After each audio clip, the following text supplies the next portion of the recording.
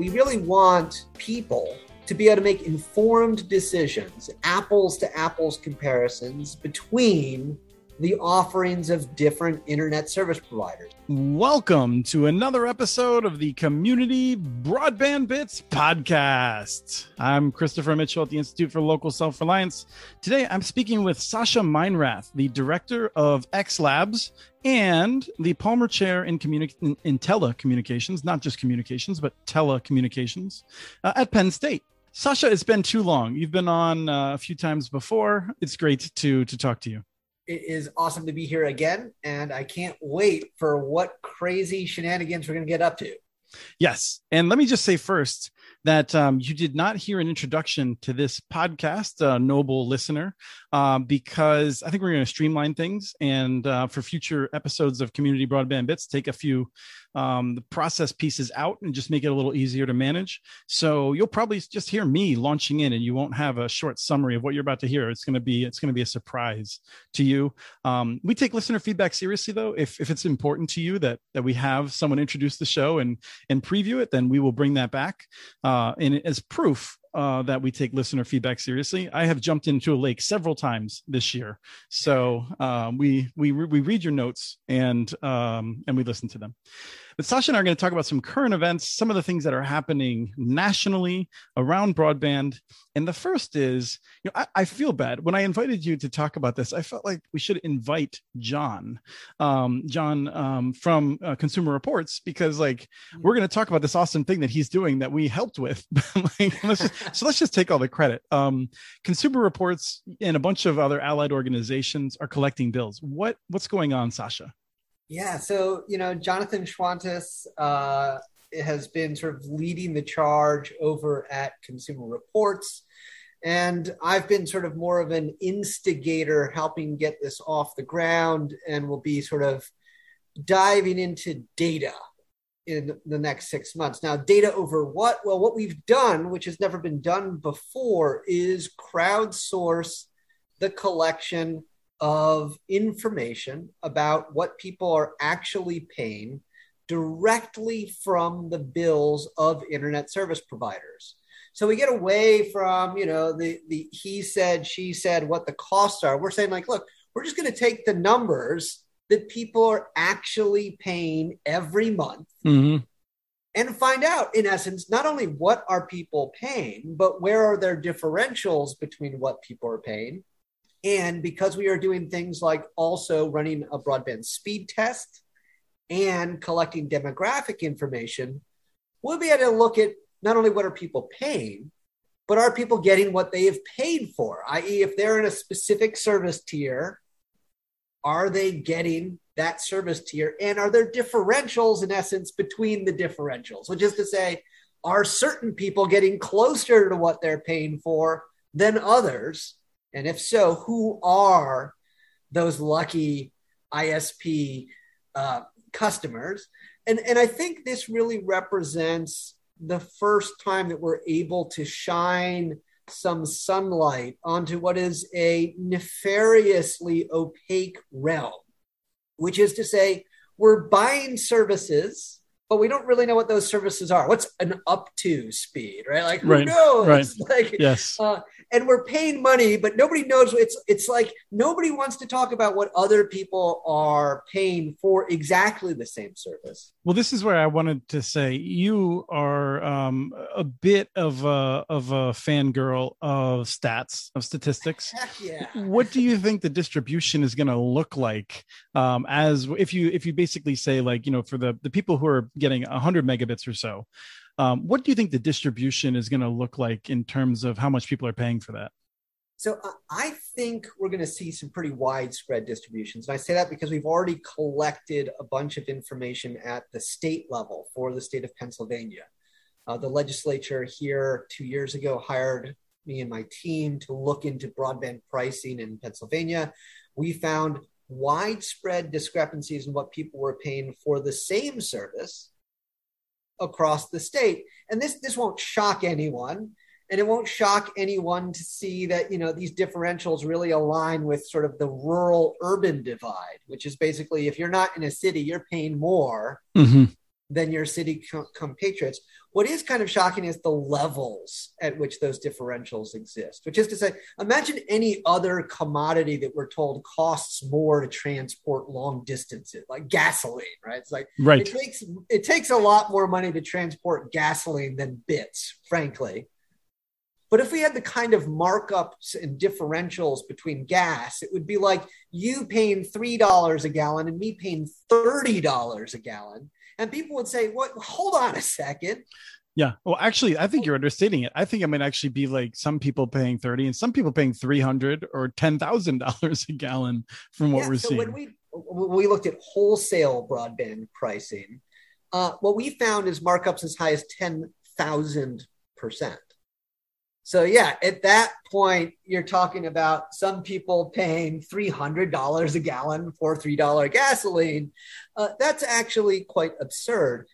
Anecdotally, what we've learned is, because poorer and more rural areas tend to have less updated infrastructure, because race and class and internet connectivity or lack thereof all correlate, we think there's a de facto redlining that's possible here as well, which is to say, if you're not upgrading an area to a fiber infrastructure, for example, the differential between what you're paying for and actually receiving is probably greater. And because this class and race correlate so highly in this country, what you're likely to find is that for the same service level, because of a variety of reasons, not the least of which is de facto redlining, we expect that these differentials will be far greater for certain constituencies and that will correlate or may correlate, I don't want to get ahead of the data here, with things like race, class, rural status, et cetera. And that, I think, has profound implications, not just for digital equity, but also for policymaking, regulatory authority, consumer protection law, a variety of different areas. I think my prediction is that we will see that more among the telephone companies historically and not as much on the cable companies because of the nature of upgrading cable plant. I think we'll see some differentials. And there are places like in Seattle and Baltimore and then a few other places where there might be some homes here or there. But we're talking like in excess of 75% of Americans have access to cable. Most of those cable networks have been upgraded roughly at the same time to offer among the highest quality services that most people can get. And so I'm expecting in cable to see more of an interesting issues around price. And I'm expecting to see more differences in service among the telephone companies, particularly the larger ones. That's right. Well, but cable is also really odd because it's been so deregulated that the pricing is just all over the place. Like Comcast just raised my price for the 8th time in 3 years. Wow. That's more than I've heard. And I'm like, I don't know. And they've raised it only by like $1 and something cents. Okay. Right. Yeah. And I'm like, what, why did it go from $79.95 to $80.85? Like, I don't know. But these kinds of little dinks to the price may or may not be differentially applied. What I do know, what your savvy listeners know, is that if I call up Comcast and say, why did you raise I want to leave Comcast now because of this extra $1 price, they'll be like, oh, well, we'll knock $30 off your price. If there's a competitor in the area. But it's a little tango that we have to do then every year where I'm like, no. Like, I want the better rate. And they magically just give it to you. My expectation is that these mechanisms whereby they're constantly trying to raise the price and certain constituencies are constantly beating down the price, that may not be evenly applied. Yeah. No, I think, yeah. And but I think it'll have more to do with competitive footprint than any kind of income. But we'll see. I mean, this is the beauty of what Consumer Reports is doing. It's savvy to hacking these kinds of systems. Sure. It's a sense of entitlement. Like, well, I don't want to pay this money. Like, being a grumpy bastard that like calls up the ISP. Like, again, we don't know. Yeah, right. But these are kind of the tensions that we're hypothesizing may impact pricing. And the fact that this is not ludicrous hypotheses that these differentials exist, and yet officially the Federal Communications Commission et al. Refuse to even collect information, even though they're under statutory mandate to ensure the fair and equitable rollout of this, that affordable broadband is being deployed in a timely manner. They issue every year a Section 706 report, this big report that says like, yes or no, is it? But the fact that they're not collecting the data to actually make an empirical analysis. Well, Sasha, it's crazy. This is one of the things we wanted to talk about, because I think a lot of people are under the impression that the FCC is about to collect that, in part because the Congress has told the FCC that it is about to do that. We have an FCC that's 2-2 right now. We don't have any idea who the fifth commissioner will be that will enable it to actually move forward on anything that does not upset the telephone and cable companies, because in a 2-2 commission, what happens is they only do things that are non-controversial. So right now, my understanding is that like if as we're speaking, and not even as the show's recording, as the show's recording, not even as it's being played back, if there was a nominee announced, it would be October, maybe November, and possibly December until that person started their job. Yeah. And the wheels of confirmation are getting slower and slower especially for Democratic administrations, in ways that are creating substantial consumer harm or subscriber harm. Subscriber harm. I wanted to say, before we move on too far away from the Consumer Reports data collection, it is broadbandtogether.org, and there's there's only one page on muninetworks.org where you don't get a notification that you should go do that right now. So if you go at all to muninetworks.org, except for the front page where it just didn't work to throw it in, there above the title of every single piece of content, there is a little blurb to push people to broadbandtogether.org. So head over there, upload your bill, take 7 minutes, do the survey, get all that stuff done. But let's go back to the FCC. So one of the things that the Biden administration has done via executive order is to say, hey, FCC, whenever you have those 3 votes, we want you to do the broadband consumer label. And you and I think last time you were on, we talked about this, and I think that's good, right? That it provides the agenda, right? The FCC is independent. They don't have to follow it, but probably it's going to be a high priority now. Yes. And my group was the one in 2009 that first proposed the broadband nutrition label and gave them. I was so young then. A template. I know we weren't so grizzled and angry back then, but so for me, this is year 12 of fighting these battles to say, hey, we really want people to be able to make informed decisions, apples to apples comparisons between the offerings of different internet service providers. Now, of course, that assumes you've got options, which is itself a whole issue. But let's be clear. This is a crazy idea proposed by Marxists like Adam Smith, who thought that for markets to work, you should know how much something costs. That's right. In part, it's not just about the person buying it. It's also about other businesses, so they can figure out where to invest. Because if a business doesn't know how much Comcast is charging you, then they don't know if it makes sense to go after you as a customer. So this is transparency just to make markets work in a way that capitalists want it to happen. That's right. In fact, there's a fundamental assumption built into kind of supply demand curves that there's perfect information amongst the players within a market, which is to say, people know how much demand there is and people know how much supply there is, and there's transparency around pricing, and therefore supply and demand curves even out at the optimal, level. Well, once you remove perfect information, once you create imperfect information, you can manipulate supply and demand curves to, in essence, engage in price gouging. And lo and behold, in a realm like internet service provision, where they've, in essence, completely removed information around pricing, speeds, all the key elements you would need to make an informed decision, that at least correlates very highly with the fact that the United States pays amongst the highest prices amongst highly industrialized countries for broadband service. Yeah, but we got caps, and a lot of other places don't have those caps, and we have great caps. Our caps are the best.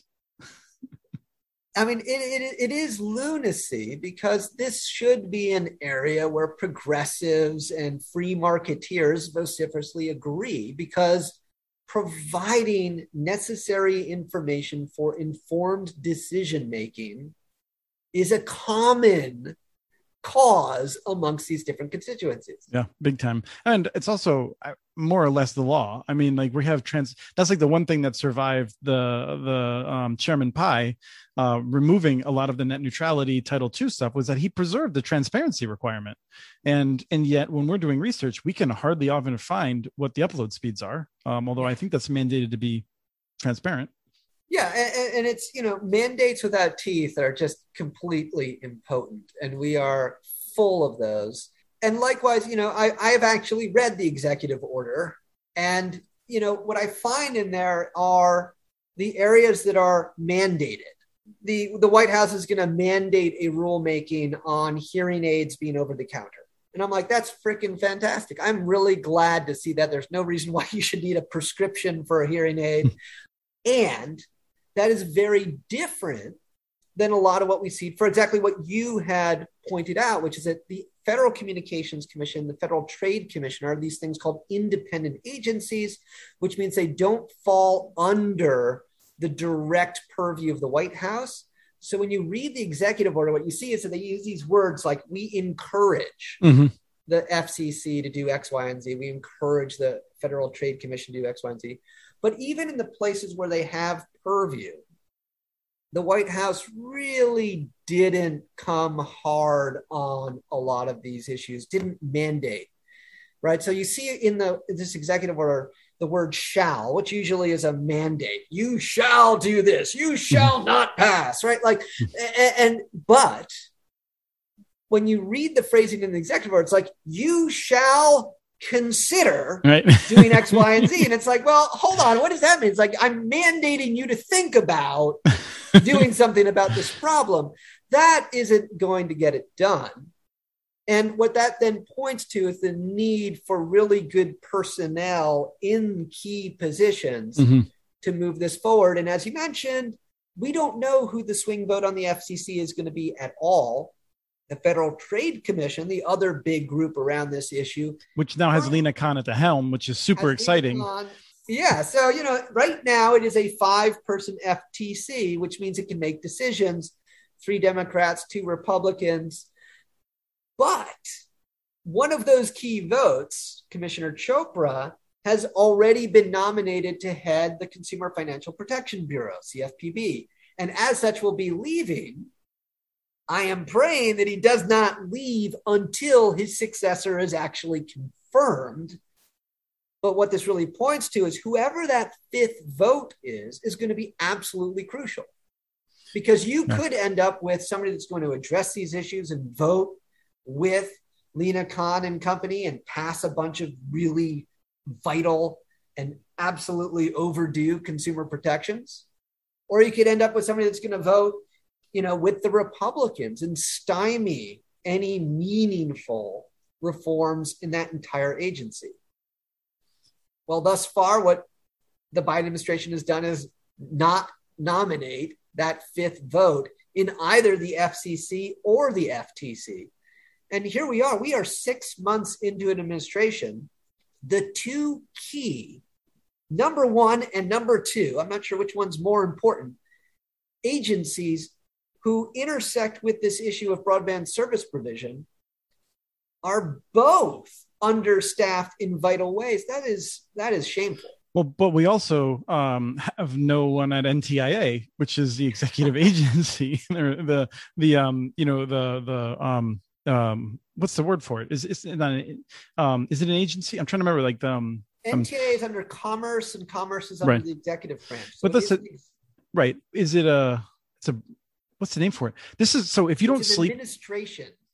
Okay, people will know that I just haven't been sleeping, and even though I can function for 10 or 15 minutes at a time, then I have these hiccups. But NTIA needs an administrator, and they play important roles in broadband. They may play super important roles. I mean, they may soon be distributing more money for broadband than almost has been collectively spent to date. And the broadband the funding is all over the place. The USDA has a bunch of funding. Right. But I'm saying Congress, what rumors that I'm hearing, Congress is considering which agency will distribute on the order of $40 billion. Correct. And that's it's a challenge. Like it is. Yeah. And what we see, right, are all these agencies with different pieces of the pie and no comprehensive strategy across the government to effectively deploy in the most efficacious manner all of these different programs. I'm opposed to comprehensive strategies. I'm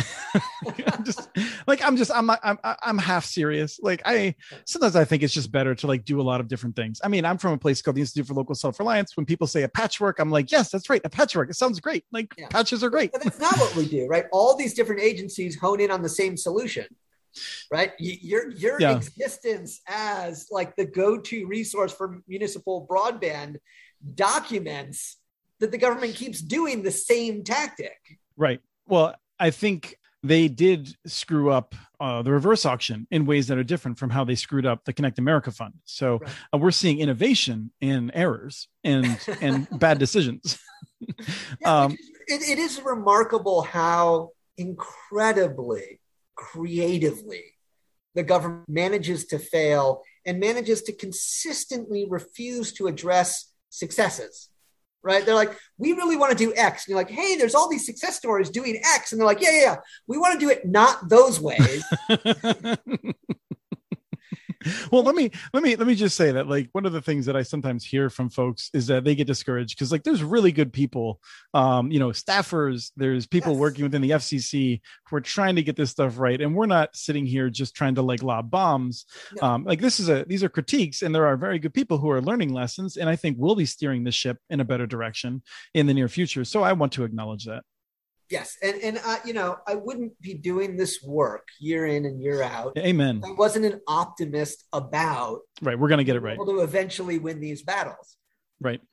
On the other hand, it always pains me when I see billions of dollars flushed down the toilet into really not very innovative programs and not very effective tactics, many of which are making the problems harder to address, like, for example, Connect America Fund and pretending like satellite connectivity is functionally equivalent to a wireline connection, and then therefore making areas that have been covered with satellite ineligible for funding to bridge the digital divide. That is bad policy that exacerbates problems and was sort of an unnecessary fumble.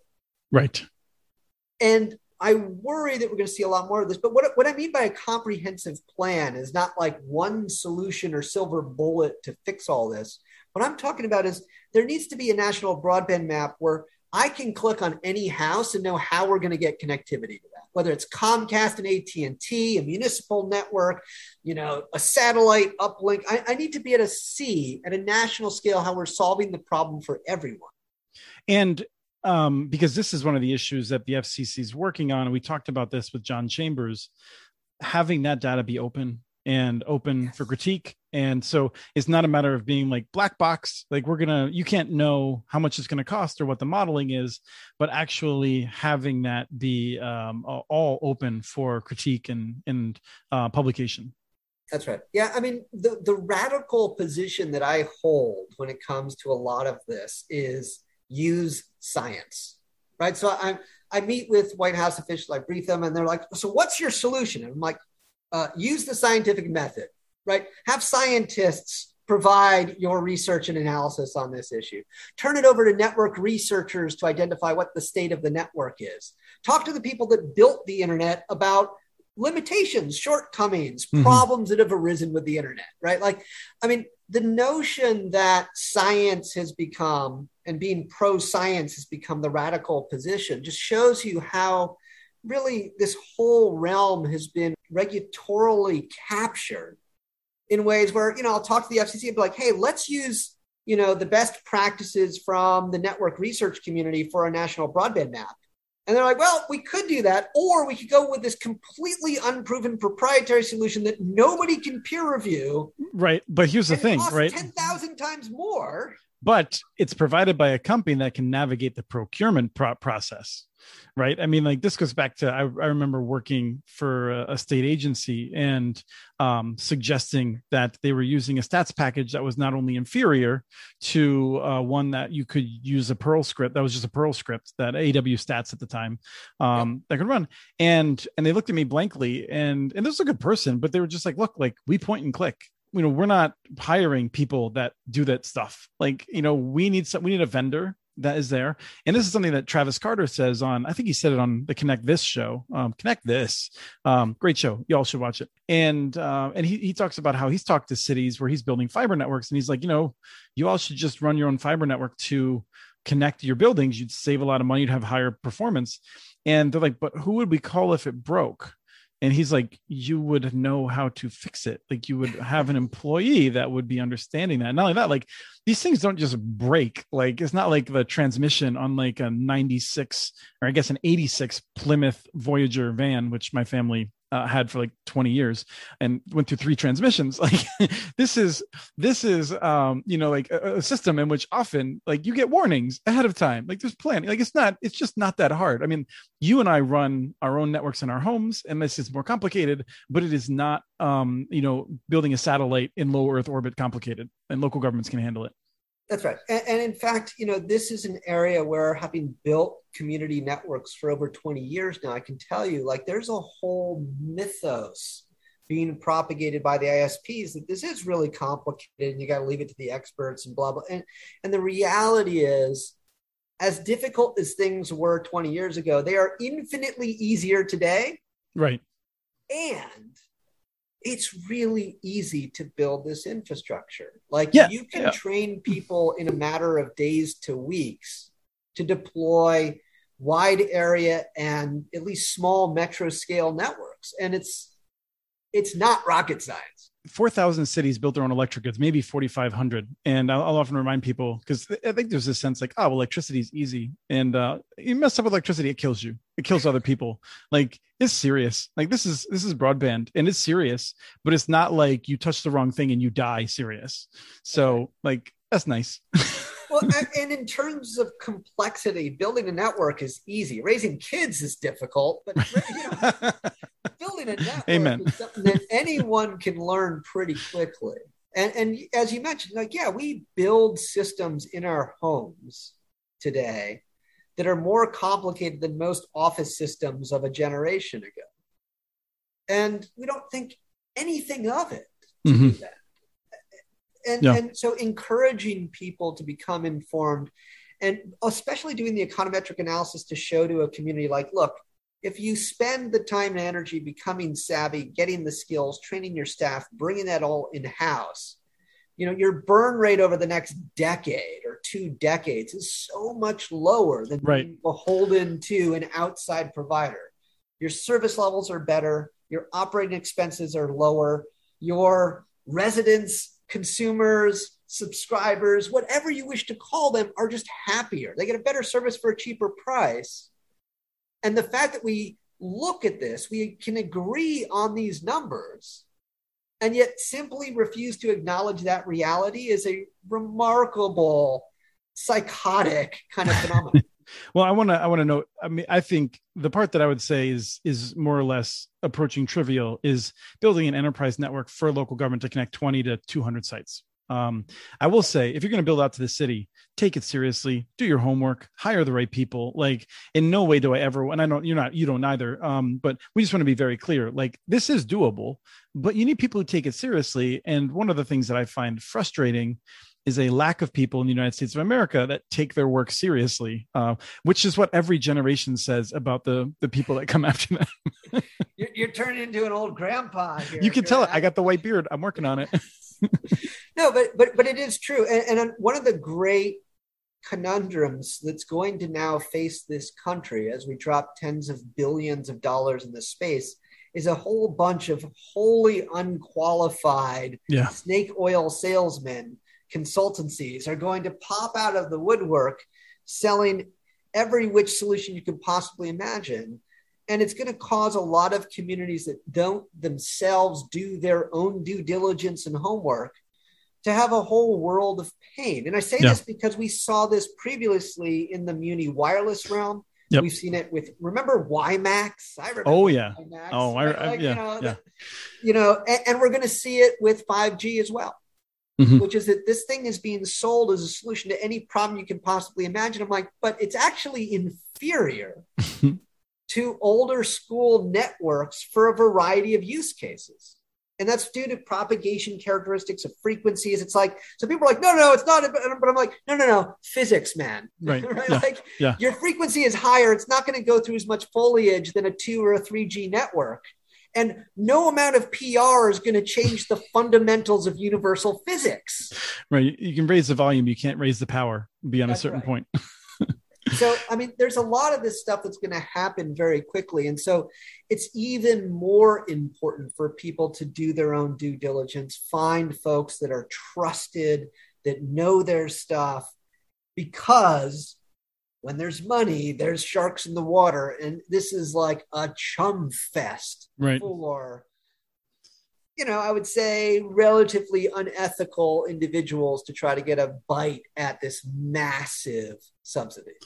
We're going to have to wrap it up. I got to go work on my snake breeding program. I'm going to be the Levi's guy for the snake oil salesman. So maybe I don't understand that analogy perfectly. It's great to see you, Sasha. Absolutely. My pleasure.